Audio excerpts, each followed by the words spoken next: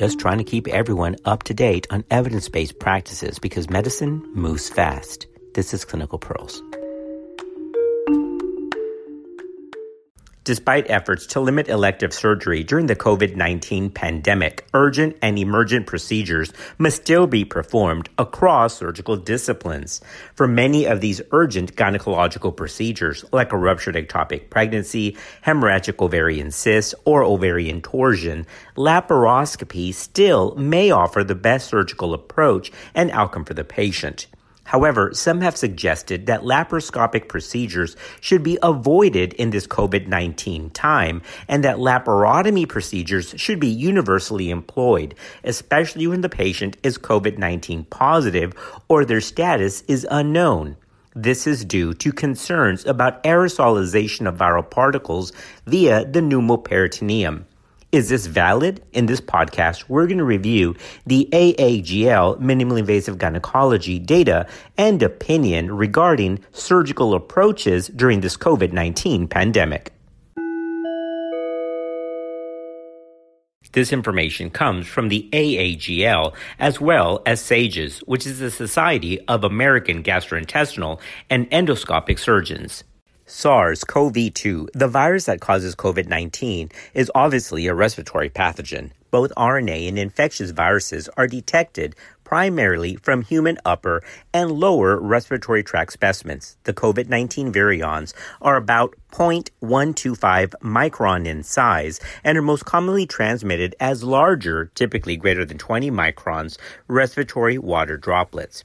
The virus may also be aerosolized and transmitted in smaller droplets like less than 10 microns in gas suspension.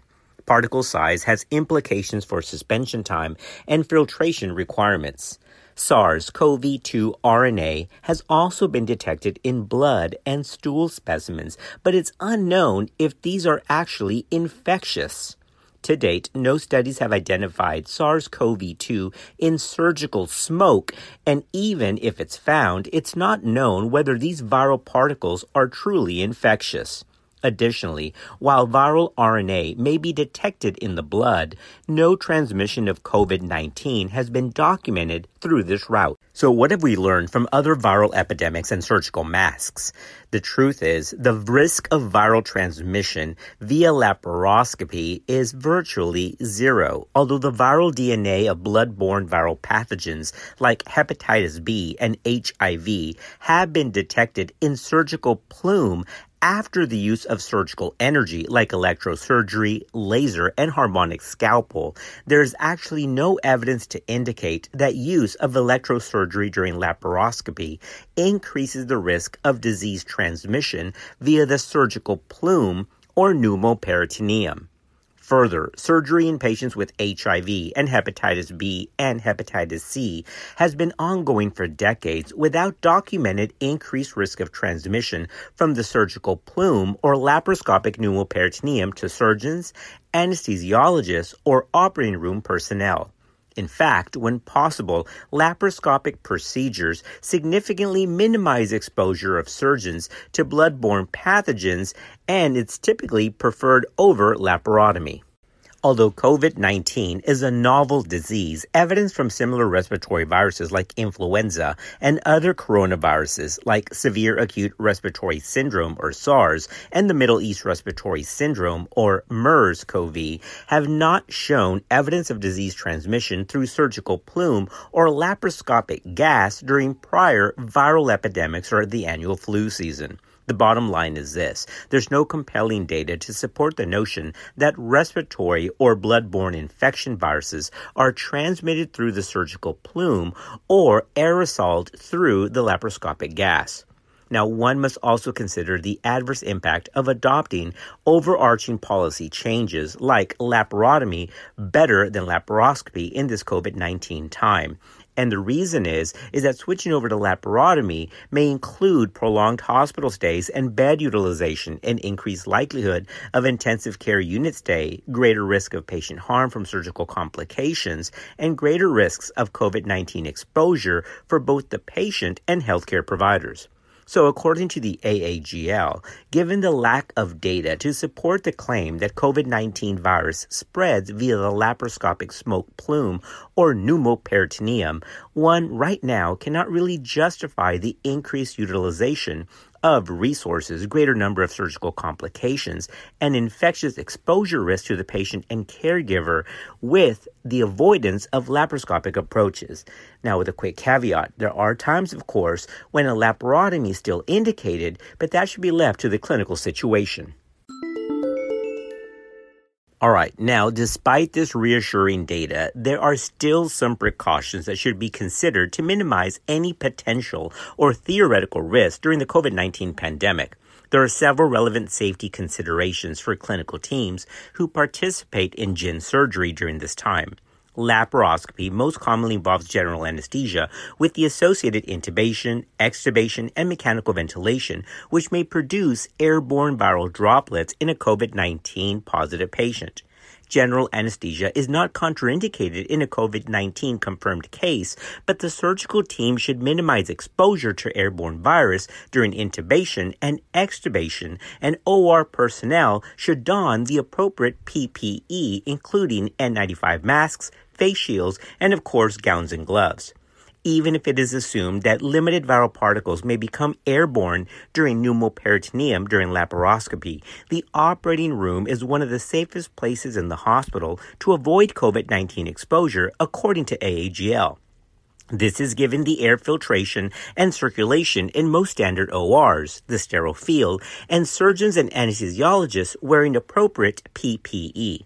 Several techniques can also be used to minimize the potential risk of airborne viral particles at the time of surgery by any route, and specifically during laparoscopy.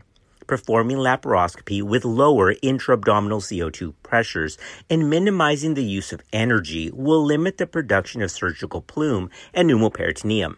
Also, the use of smoke evacuation or filtration services allows for a controlled release and filtration of the surgical plume.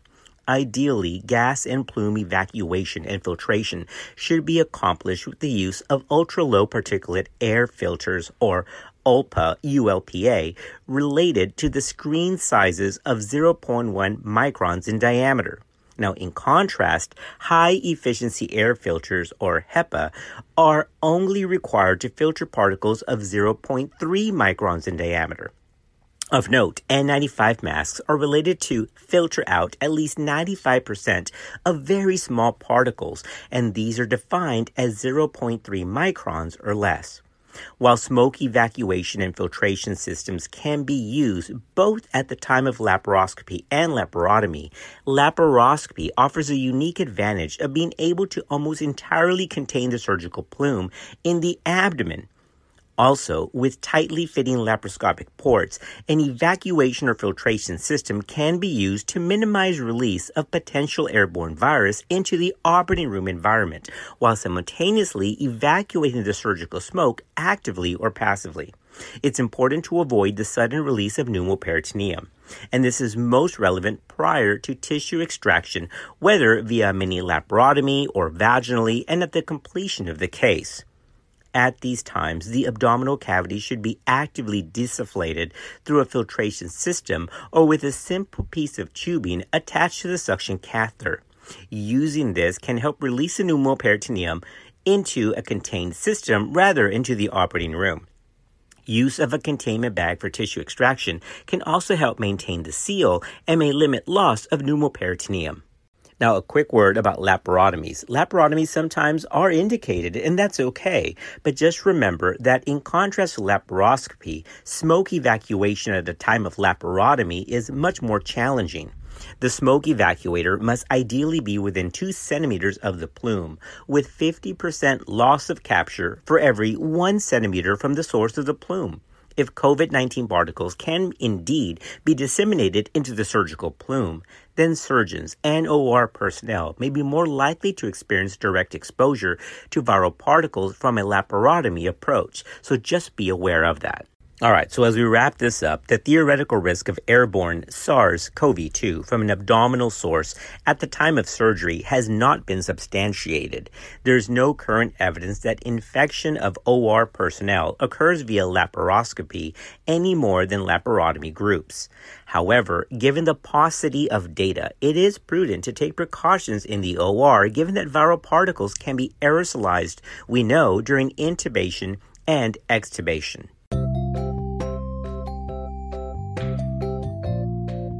Sometimes emergent surgeries are required, obviously, even during the pandemic. So using appropriate PPE, being aware of surgical plume, and doing just common sense thing to reduce potential airborne transmission is vital regardless of the route, whether it's laparoscopic or laparotomy. This has been a quick review and summary of the AAGL position statement on the use of laparoscopic procedures during the COVID-19 pandemic. Thanks for listening, and we'll see you next time on Clinical Pearls.